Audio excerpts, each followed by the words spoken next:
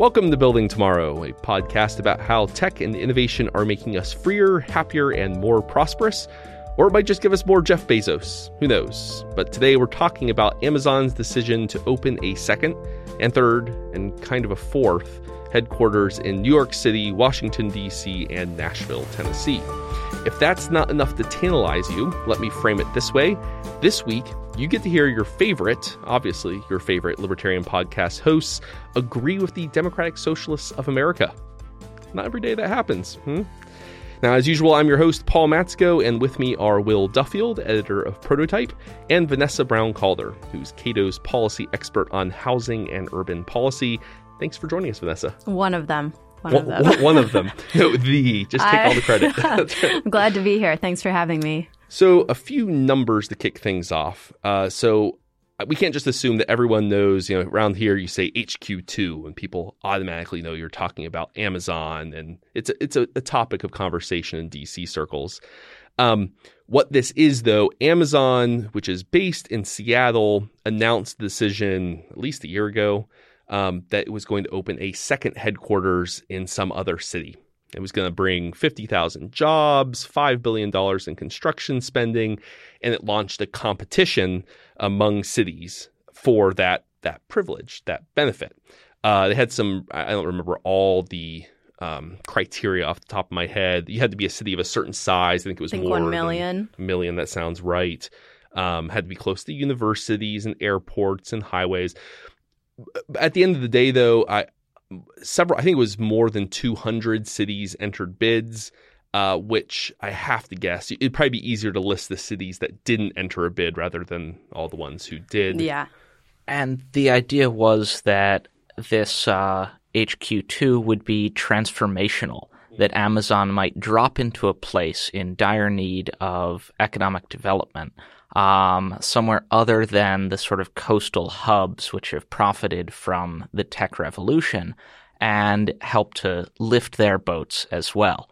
So that was the expectation many cities had upon entering bids and turning over reams of information about their towns to Amazon. And some of those bids were quite, you can understand then why there was a development firm in Tucson, Arizona, sent Amazon as part of its bid a 21-foot tall cactus. A lot of peacocking. A lot of peacocking. Yeah. You have to think it wasn't that wasn't all that serious of a bid, but it got them press coverage. Yeah. Right. But Amazon ended up narrowing that list down to about 20 cities. Major cities you've heard of: Philadelphia, Atlanta, Austin, which some of the handicappers before the announcement, those three were consistently kind of at the top. I think Austin was the top for one major firm as the favorite to receive the headquarters. Of course, in the end, none of those received HQ2, but Amazon did surprise by choosing not just one city, but two cities. So they've already kind of welched a little bit on the idea of we'll drop in with $5 billion in construction costs and 50,000 jobs. Actually, half that. Two of you will get that privilege. Then they also tacked on the lesser noticed. They're putting one in New York City or on Long Island City, one in here just Queens. In Queens, yep. Yeah, just across the river from Manhattan, right? Yep. One here, I guess it's not technically D.C., it's Crystal City, or soon to be National Landing. Yes. In yes. Northern Virginia. A rebranding campaign there. JBG and Amazon, I suppose, along with Arlington County, have come up with this National Landing designation to include both Crystal City, an old sort of brutalist-built business district in Northern Virginia, named actually after a large crystal chandelier in one of its first hotels, and Pentagon City, a both suburban neighborhood and the area that contains the Pentagon, into one cohesive area they're calling National Landing. Now, have you seen this chandelier? It's got to be quite the chandelier. I think I've seen photos of it. Yeah. It doesn't look like all that much, but if all you've got otherwise is big faceless concrete buildings, you've got to fall back on that chandelier. Something better than that. Well, from what I hear, there's not actually limits to the neighborhood, which will be encompassed by National Landing. So it sounds that it's actually going to be both Arlington and also Alexandria. So a spill over there as well. And that seems to be true if you look at kind of the maps of where the Amazon buildings are going to go, which they released. And you guys are both Arlingtonians? Alexandrian. And but yes. Pentagon City. I mean, I spend time in Arlington every day. All of my advertisements on the subway are for defense articles. I'm not the potential customer. The government is. And that sort of emblemizes where I live. Are people, chattering on the train about the coming of HQ2? I mean, what's the buzz on that side of the river? I mean, I know there's the DC take, which is, I think most people working at even, I wouldn't say nonprofits, but in the defense industry, working for the government are generally bullish on the prospect because it means more money here, right, for the DC. Yeah, it's perfect because it's across the river, so you don't actually have to deal with any of the kind of congestion issues or anything else, right? But at the same time, you get the benefits of having Amazon close by, and maybe you can even work there. And I mean, more opportunities there. I don't know. I'm not sure that I've seen any polling done on Northern Virginians and their views, but I have had a couple of encounters with Lyft or Uber drivers where they've told me that they're very distressed about the coming destruction of Alexandria and Arlington. So, yeah, so that seems to be the word on the street that I've heard. It's not a scientific poll. No. We're going to hold you to that now. That is the majority opinion of Alexandria. I'm as a renter, I'm a little bit nervous. I'll say that. I expect my current good terms to come to an end. And you do see a lot of expectant renovation in already. Wow. Well, it's somewhat of an acceleration of what's already been going on. On the other side of 23rd Street from Crystal City, you've got the sort of big tower block corporate buildings and then a smattering of smaller, more family-run or local restaurants, diners, that sort of thing. And that crowd seems pretty excited about it, actually. The idea being that, as many sweet greens as are put in by JBG, at some point the Amazon employees are going to want to leave the reservation and see something exciting. One gay bar owner saying, I don't think JBG will put in a gay bar for Amazon employees over on the Strip, so I expect to do quite well.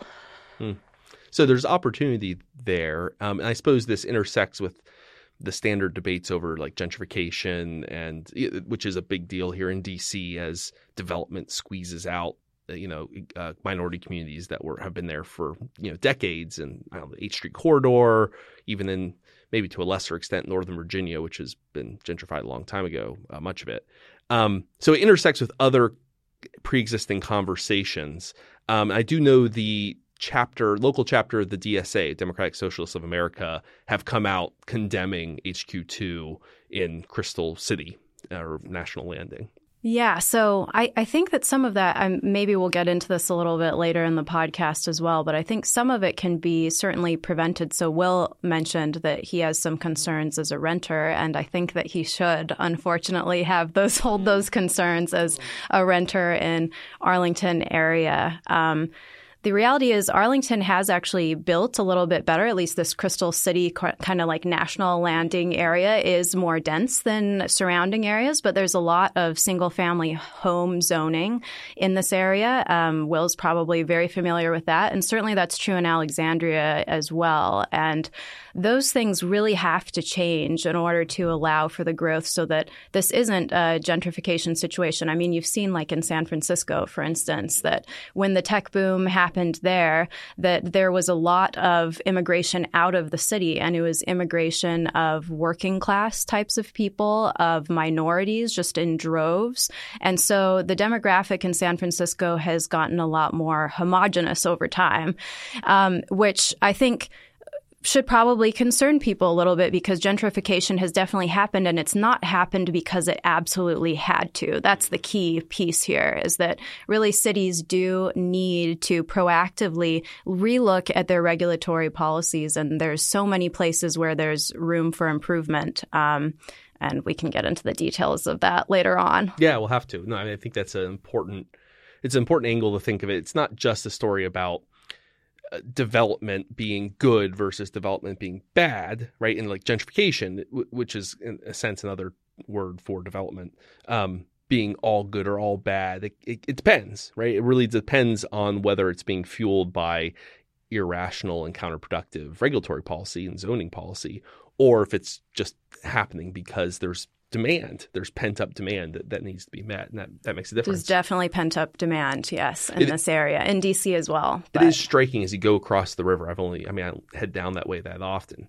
But as you cross the river, you can see suddenly on the skyline all these tall buildings, which is unusual because D.C., everything's capped at a certain height, I guess in relation to the Capitol building.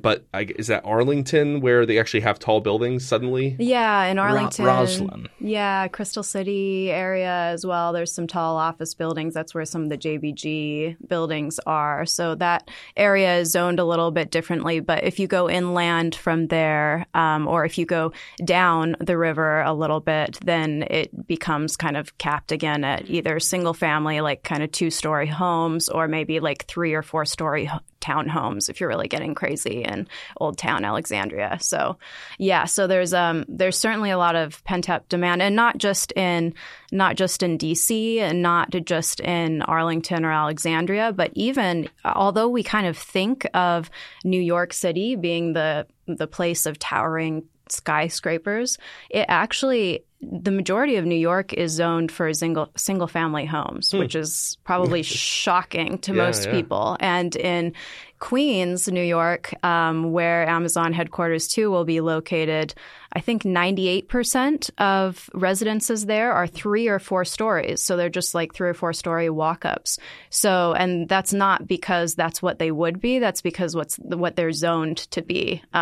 So I think a lot of times we kind of undersell the effect that these regulations have on just the urban landscape that we come into contact with every day. They really do determine the urban landscape, and as a result, they determine housing prices when you can't, when you don't have demand meeting supply. So it's striking when you go to like San Francisco and you see you have these luxury. I mean, they're again not very tall. They'll be like 2-story single family housing, maybe 3-story walk up.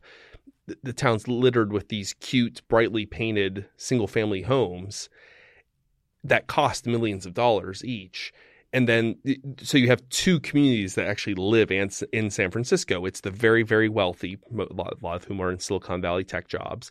And you have essentially the indigent population. You have homeless people. That's all who can afford to live in San Francisco. You crowded out the middle classes and the working classes, and they all have to go live in Oakland. Even increasingly, Oakland is becoming unaffordable because of zoning. Yeah. And so bad zoning policy really makes a difference in these communities. Yeah, Will?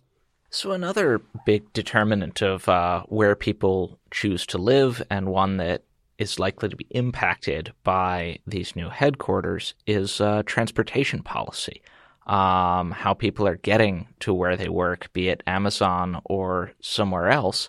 And how much of a role did that play in bringing Amazon to these 2 locations? Was there a perception that from a transport policy standpoint, these metropolitan areas could better handle Amazon? And is that a true one? Well, I think it's a big plus to have the airport as close. You have Reagan National, right? That's kind of adjacent. Apparently, there's going to be a sky bridge now to connect Reagan National somehow with National Landing. Nice. That should be interesting. And then you have LaGuardia, which is close to the site in New York City. And there's economic research that suggests that is actually one of the main considerations that companies have when they're relocating their headquarters is where is there easy access to an airport. And so it seems like, at least from the airport, from the airline standpoint, that is probably a plus. It's also, they're both close to, I think, National Landing wouldn't be that far from the, Metro line. Metro line, but also the Ring Interstate. Oh, yep. whatever 85, some 385, 285, whether the Beltway is around. I don't drive DC. very much, so you're going to have to look it up myself. fill in for me here. Yeah. So they're close to rail, they're close to or subway, they're close to airports, they're close to roads. They're also, this is my favorite counter theory, is that they're both locations are within 7 miles of one of Jeff Bezos's houses. Yes. So already owned homes. That matters. Yes. You can't discount that. Yeah. Yes. And particularly thinking about this newer generation of much more founder-driven firms.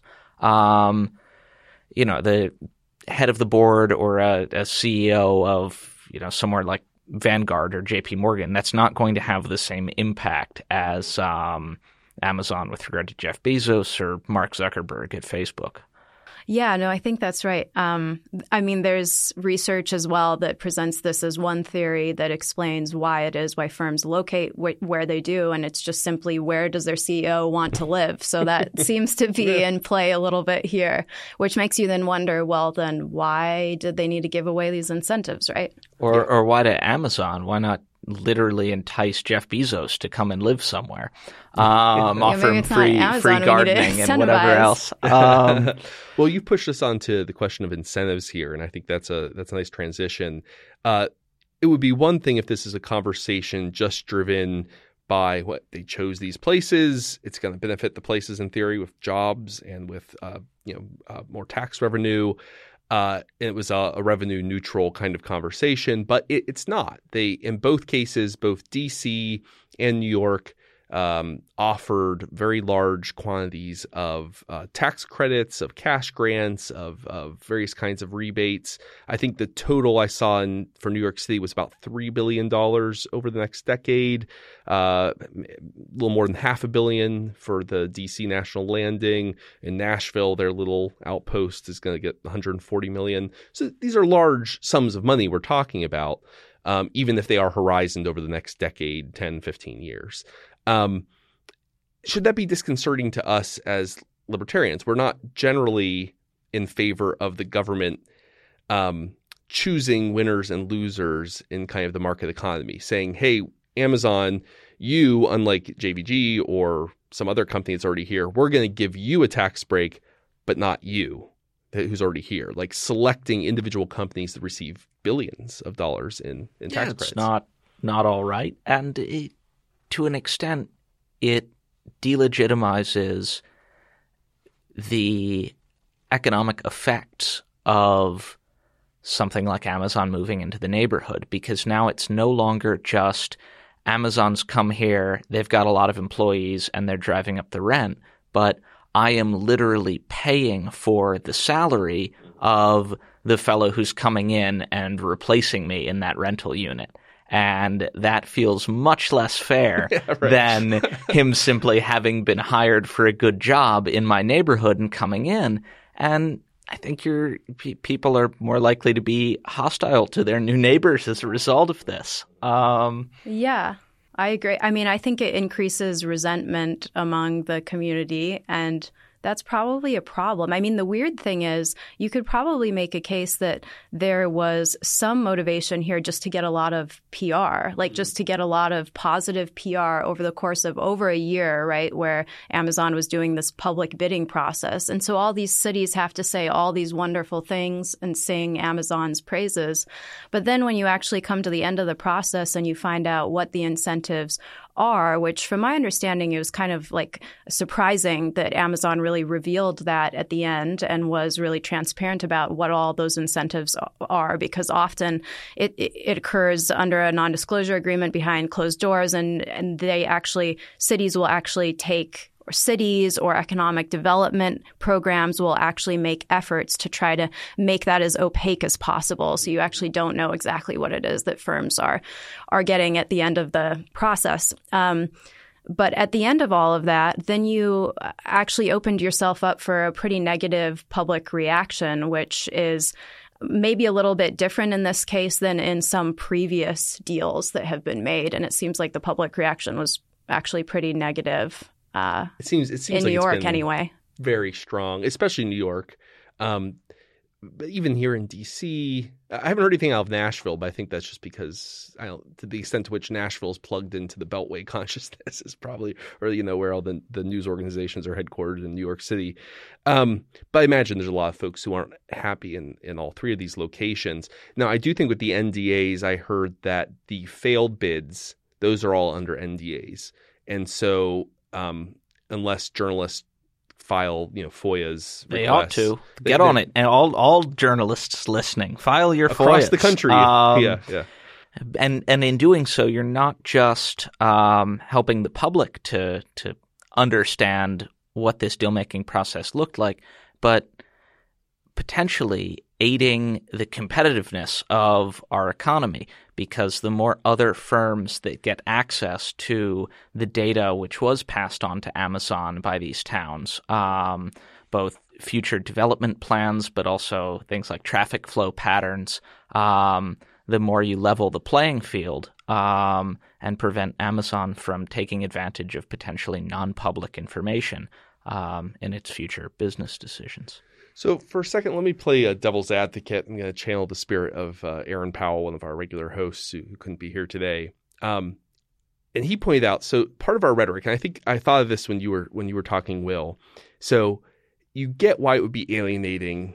You're renting. You're about to see your rent skyrocket, and the way you put it was, my tax money is going to be helping pay the salary for some schmuckety schmuck at Amazon HQ too.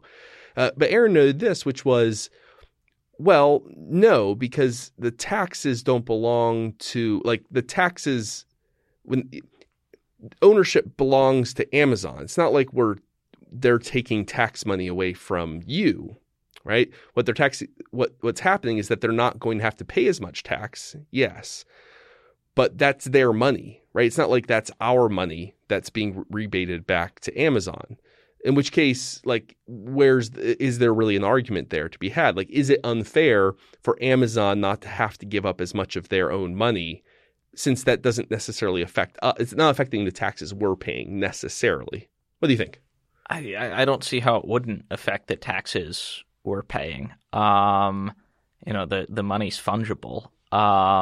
It could go to some other purpose otherwise, and at the end of the day, they're getting a check from the Virginia Economic Development Project. And I'd like to speak a little bit more about these public-private partnerships, because both in New York with New York Economic Development Corporation, I think it's called, and in Virginia with the VDP. They're giant slush funds. Yes, but they operate hand in hand with a select cadre of private firms that the state sees fit to try to bring to the state, and in some cases even foreign governments and foreign government-backed firms. I know, poking around the VDP website, you as a business owner can pay them money to sign on to trade junkets and go to Qatar for a weekend to talk about how you could export products there. Yeah, well, so if I can just jump in there, sure. Actually, on kind of what you were saying earlier, I think that, and then maybe we can talk some more about public-private partnerships, which are always certainly messy, and I see that in housing policy for sure. So I think getting back to the question that you were asking, you were saying, well, is it really fair to say that? Because we want Amazon to have their money, right? As libertarians, we want everybody to have their money. But that's the thing. We want everybody to have their money. We don't want Amazon specifically to have their money, right? And everybody else have to either step up and pay additional taxes in order to basically subsidize Amazon having a lower tax rate than everybody else. The Mercatus Institute did some work where they looked at what the average state subsidy to Amazon was and what it could pay for in terms of sort of how you could lower corporate income taxes across the state. And they found that for the average state subsidy, you could lower Virginia's corporate income taxes by 45% across the board. So that seems like something where, I mean, the reality is that we are making trade-offs, right? And I think one of the interesting findings, there's a guy at UT Austin, Nate Jensen, he's a professor there. And one of the interesting findings that he tries to highlight in his book, which is called Incentives to Pander, is that actually public support for these types of economic incentives and things, they fall when you actually show what it is that could be done instead of provide those economic incentives that are really, really targeted to these individual companies. So, yeah, you could cut corporate taxes across the board. That would be one thing. You could cut property taxes for the same cost, even if I don't know that like terming it a cost is quite fair or right. And I'm sure that Chris Edwards is cringing if he's listening to this. Or you could do other things, right? Like you could increase education spending or something. That's not something that I at the Cato Institute would say that we should do through public mechanisms. But I'm saying there are other choices that could be made, and that those choices to just target one company, they really do have consequences, right? Like overall, I would expect that down the road, the costs with having Amazon locate in Crystal City or Alexandria are going to increase, like the public service costs there will increase because you have more people. They need more things. Maybe they need more roads. Maybe they need more schools. And it's going to be probably more challenging to pay for that, given that, we have these different subsidies and incentives and abatements going to Amazon. So I think it's kind of a fairness question to me. And so I'm going to have to agree with Will on this one. That said, there's been a lively continuing discussion here at Cato with some other urban and housing policy folk. Our listeners know Peter Van Doren. So yes. There's been ongoing debate there over – because he tends to take the view which is, well, there's not really a fairness question. It's just math. So at the end of the day, you have some cities – that are underutilized. They have services that are underutilized for whatever reason. Some cities are not. They're at maximum capacity. So like New York City is basically at capacity for most of its services. But other places are legitimately underutilized. And so the marginal cost of bringing in a new headquarters like Amazon HQ2 are basically less than – not every dollar, every location, I guess, every tax dollar is created equal. So part of that would be you bring in a company. Well, yes, you're going to have more people on roads, which means you need to spend more on maintaining and building roads. You're going to have more people, employees coming, so more spending on education.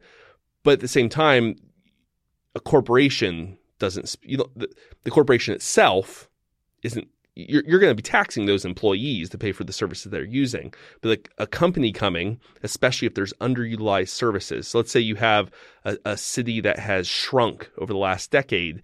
They've got the infrastructure, the road infrastructure already built. So every additional person you add doesn't cost as much as the first person you add, right? Or they have half-empty elementary schools. So in other words, if you're underutilizing that capacity, it's worth bringing in someone new, even if they're not paying dollar for dollar what the first people to come to that city are paying. Yeah, it's kind of like you can split the fixed cost among more individuals and more organizations, and that could be a good thing. But I'm not sure how that – and it's unfair because Peter's not here to defend himself. Let's tear him down. But I'm not sure how that relates to the Long Island City and Crystal City situation, right? Because I think marginal costs are rising when you're going to bring Amazon into those pretty dense areas. Yes, they can be densified, but there's already a lot of people on the road, right? So like congestion is already pretty high going from Alexandria to DC and back. I can tell you that from experience. When we talk about the incentives offered in a competitive bidding process between different states, it becomes apparent how much of a zero-sum game all of this is as well. That the only reason Amazon can in the end get what it does out of New York and Virginia is because other states are willing to offer as much or more elsewhere. And across the board, you end up pushing up bids such that any state where Amazon could have settled would have given them a few $1 billion, only on the basis that if they went somewhere else, they would get $1 billion there. But at the end of the day, Amazon's going to locate somewhere in the United States, and states shouldn't be then in the business of offering them a few $1 billion to pick them over the neighboring jurisdiction. And folks have proposed that, kind of what you're saying, Will, that this all was the whole bid, the competition was a sham. I mean, we don't know this for sure, but that they wanted to be near Wall Street financiers in New York. They wanted near the levers of power in D.C. and near Bezos's, summer homes or whenever he lives there. So the competition was just the way to eke out the maximum amount of subsidy money out of those places they were already intending to go to. Yeah, but even outside of formal competitions, you see this with all sorts of the film industry in particular often gets tremendous state tax credits. Often these films won't even make enough such that they would be paying that amount of taxes or more in the first place. So the credits are just direct contributions to the film industry by taxpayers. And again, it's all just this race to the bottom between states. That's what I've seen for film tax credits as well. It's something like there's like a 20-cent return on every $1 of film tax credits. So that's a pretty brutal. So I think there's a question here, which is, are these incentives, are they actually effective at doing what they say they're going to do? And so I guess that's there's some of the Peter Van Doren, there's theories to explain why it is that these incentives work the way that they do, why it is that cities provide them to firms at the rates that they do. But one thing that I came across that I thought was really interesting is, again, Nate Jensen over at UT Austin. He did some research. There's a study that he did where he looked at Texas, the Texas Economic Development Program, and he found that out of the cities that received incentives through that process, or not the cities, sorry, the firms that received incentives through that Texas Economic Development Program, just 15% of them were actually swayed by the incentives. So that to me would suggest that generally speaking, obviously there's some cases where it mattered here in this research, but the minority of cases it really mattered. But generally speaking, firms actually are looking at other factors in order to determine where to end up. And some of those things, like we mentioned before, like where is the closest airport? That's important. What is the business climate like? I mean, that's something that Amazon said that they cared about at the beginning of this bidding process. They said that we care about having a business-friendly environment and a place that we can attract tech talent. So, I don't know exactly what that means. That probably means that there's either a workforce that's already quite well educated in that area, and so they don't have to do too much outreach. Or maybe it probably means that they have an educated or kind of tech-savvy workforce, or that they have the amenities and the cultural things that would make young millennials interested in moving there. But yeah, there's a lot of other things that seem to matter substantially more than economic incentives. And so it kind of begs that question, which is, so why are we doing this? And is it just is it because we have to, because everybody else is? And that's kind of maybe what Will is saying, is it's just expected that you're going to provide X billion dollars or X million dollars of incentives in order to win a big company. And it's a mark against you if you don't. Is it that type of thing? Or is it actually something where you are really attracting new companies and investment to your area? Maybe it's more of the former than the latter. On the sorts of regulatory environments that these firms are looking for, in Virginia's Memorandum of Understanding with Amazon, it includes a commitment to regulatory flexibility, saying the Secretary of Commerce and VEDP will actively encourage the Commonwealth's regulatory authorities to implement forward-looking regulatory frameworks that increase consumer choice, reassess existing laws and regulations to assure they're not harming innovation and competition, etc. And these read as the sorts of commitments that could potentially lead to very good policy.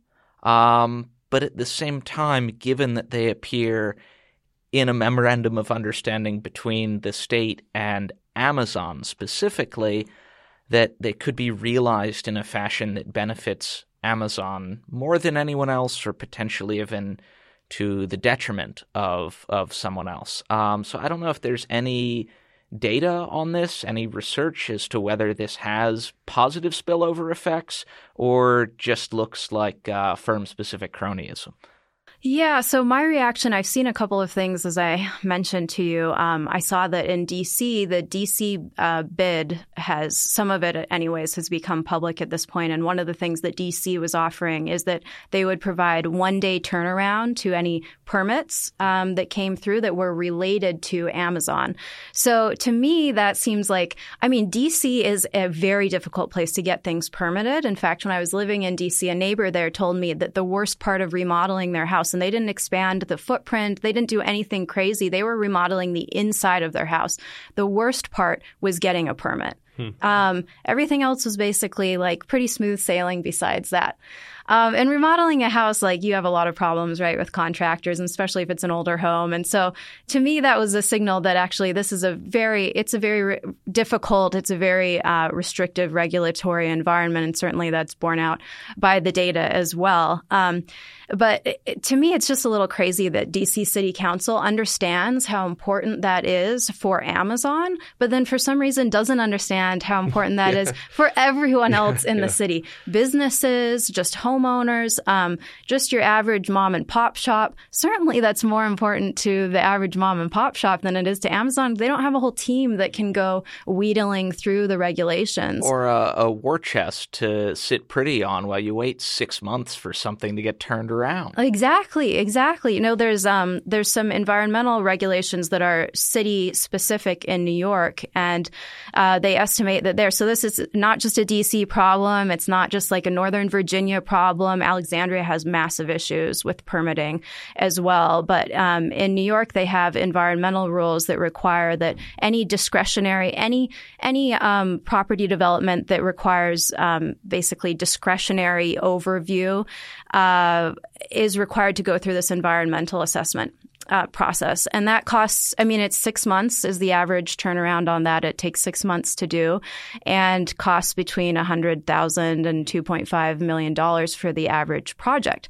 So this isn't like chump change, and it's certainly not chump change for like somebody who's an entrepreneur starting out. So to me, that's actually one of you've kind of like hit on obviously a hot button for me, which is, this is something that I've tried to talk about a lot, which is that we need permitting reform. We need to streamline the permitting process in Northern Virginia and DC, and basically in most densely populated coastal areas. This is a real problem. And it seems that there's actually the ability to do this for the right person or for the right company. And that's a little crazy. But to roll that out for only one individual company, I mean, we have a term for what that is. When you say we're going to give one specific firm, one industry interest is going to get special access to the regulators and get more of an ear than any other firm. Public choice economics, we call that regulatory capture, right? It baked into this agreement is we're just going to make it overt. You have special regulatory access. You have the ear of the regulators in a way that no one else does. You get a special employee at VEDP just to handle your problems. Yeah, this is that'd just. Be nice. I mean, rarely is it so overt. Usually, they at least pretend to keep it behind the scenes a little bit. But to your point, I think, which is a good one, Vanessa, both on the regulatory front and on the tax front. You make an argument. You've actually written an article about this, or a blog post about this, which we'll link to in the show notes of this episode, making an argument that in general, one size fits all. Like when you do tax reform, when you do regulatory reform, you should give it to as many people as possible. It should be as broad a reform and not targeted and narrow. Can you flesh that idea out a little bit more for our audience? Yeah, so I thought that this was a really stunning remark from Governor Cuomo. Obviously, there's some backlash that was generated right in the days following the announcement of the location of Amazon headquarters, too. And he said, in defending his position of providing these various subsidies, that it's not a level playing field to begin with. All things being equal, if we don't do anything, Amazon is going to go to Texas. Okay, well, but all things are not equal at all between New York and Texas. There are a lot of differences. New York, just to give you a sense, it was ranked as the state with the second to worst business tax climate in the U.S. in 2018 by the Tax Foundation. And New York City has some of the most expensive housing per square foot in the nation, and that's related to New York's regulatory policy, housing regulatory policy. So it's estimated, or it has been estimated, that 50% of the cost of housing in Manhattan, for instance, is a result of the restrictive regulation in Manhattan. So that is problematic, but those are things that actually New York could fix. Now, there's like a political struggle there that has to be had, and there are political costs there that have to be had. But to me, and I don't want to come down too hard on this, it seems as if Governor Cuomo is interested in having the easy political win, right, with handing out the subsidies. Then he can claim credit for bringing Amazon to New York without having the political struggle needed to actually make New York an inviting climate for businesses like Amazon. And so it's kind of like having your cake and eating it too. And I'm glad that taxpayers are kind of calling his bluff on that. I think that they are. Taxpayers or constituents are. So many of the things that I think really matter to companies are things which cities could actually do something about, and they could do something about for everybody in order to attract businesses like Amazon. They could reform property taxes or corporate income taxes, or they could reform the permitting, streamline the permitting process, which we already talked about, or they could increase density. And those types of things will bring housing costs down, which will make it easier to recruit talent, which is one of the things that Amazon mentions that they care about. I mean, nobody wants to move to a place where it costs you $200,000 to buy 10 square feet of apartment or something like that. Whatever, or 20 square feet. Nobody wants that. So there are ways that really this could have been done, I think, in a more fair way, in a more long range, long-term thinking way. And those were skipped over. Well, and there's something too here, speaking about broad-based reform, broad-based tax cuts rather than targeted ones, is that so much the theory behind this style of bidding, of subsidization, targeted companies, is all predicated on getting the next, Amazon. Can you be Seattle, lure Amazon before people know it's going to be the behemoth that it is, and then it becomes this tech cluster. It's not unlike the Silicon Valley, where a Stanford University professor who invented the transistor. That is, and then starts a company with some of his graduate students. That is the seed around which an entire industry grows to the benefit of the community. But for every example of that, you have examples of failures, right? So all the numbers about whether it's worth it are all predicated on the idea that this is one of the ones that works and not one of the ones that fails, one of the bids that fails. So for example, if you break down the numbers for New York City, 25,000 jobs for $3 billion in subsidies. That's $120,000 per tech job. But then because for every tech job, give or take 5 non-tech jobs will follow in kind of the cluster, that's $24,000 per job over the next decade. And that's amortized over the next decade. So $2,400 in taxes per job. You're probably going to get more than that. It might be a good deal. But only if you get those 25,000 plus a multiplier of 5 times number of jobs.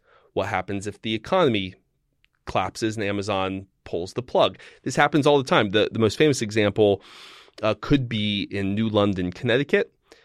which wooed Pfizer back in the early aughts, the pharmaceutical company. They promised to build a big plant, lots of jobs. The financial crisis hits.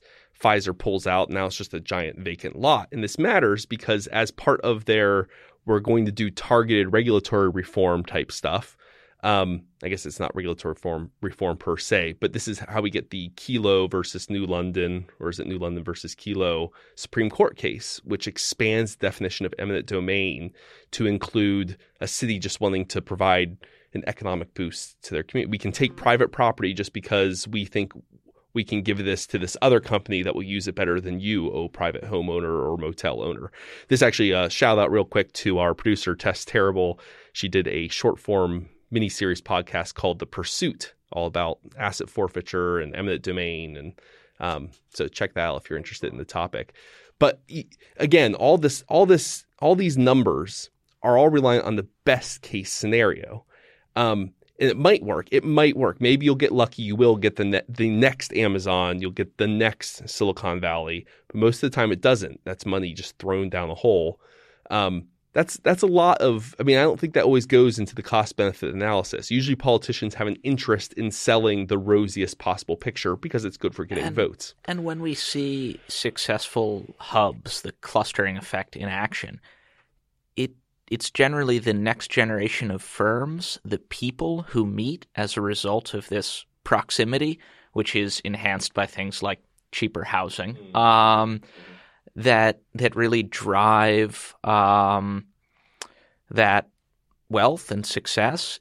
It's not managing to grab one big anchor firm that just lives in your community and does everything. That often long-term leads to a certain fragility in your local economy. Absolutely. You look to Detroit and or the recent news Yes. out of Youngstown, Ohio, with the Chevy Cruze plant pulling out. That was like the only real big industry in town. That town's screwed now. I'm sure they spent large amounts in subsidies to draw that plant there, but they became utterly reliant on just one. Whereas if you do a broad-based tax cut rather than a targeted tax subsidy, you're going to be attracting maybe not 50,000 jobs in one lot, but you might attract lots of smaller businesses with 100 jobs here, 50 jobs there. and growth potential. You're much more flexible, growth potential, open up to that serendipitous kind of thing that happened out in Silicon Valley. Seems like a much more rational way of proceeding. That is the correct view, which is that if you want a healthy, thriving city, then you have to have a lot of kind of organically grown small businesses. You don't want one dominant industry. You don't want a dominant business, right? So healthy cities have lots of different types of businesses. And yes, and organically things happen, like you have these agglomeration effects where all of a sudden in Cambridge, you have all of the different kind of like health biotech companies just naturally end up locating there. And that's great. And it's a real strength for Cambridge and Boston area. But you don't like plan that. Yeah, no one expected Vienna to give us all of modern social science. Yeah. And yet. Or And maybe I should channel my inner DSA. I should channel a DSA member here. So let me get into it with the psychic spirits. But all these cases we're talking about here, whether it's Cambridge or Silicon Valley, Stanford, they're stories about the importance of education, not about the importance of subsidies, direct tax subsidies. There was universities with bright, motivated, young, educated folks who had crazy ideas that no one could have predicted. The transistor, the biotech, and again, there was this. None of that was planned. It was organic. It was disorganized, and out of that kind of natural process of organization, you get these great effects for the communities, right? Yeah. Because of that. But you can't plan that. You can't. If you try to do it, you often mess it up. That's kind of what Ed Glaeser says in Triumph of the City, is something like that, which is that if you want to have a strong city, one kind of predictor of that is if you have just a well-educated workforce. So that will lead you to have development in these different industries, and you'll have a thriving city as a result of it. So you shouldn't be investing in a particular project or particular company necessarily. You should be investing in people. If you ever invest in anything, you should invest in people. So That's great. And I think with that, we'll come to a close here today. Thank you, Vanessa, for coming on. Thank you. Thank you, Will. And until next week, be well. Building Tomorrow is produced by Tess Terrible. If you enjoy our show, please rate, review, and subscribe to us on iTunes or wherever you get your podcasts. To learn about Building Tomorrow or to discover other great podcasts, visit us on the web at libertarianism.org.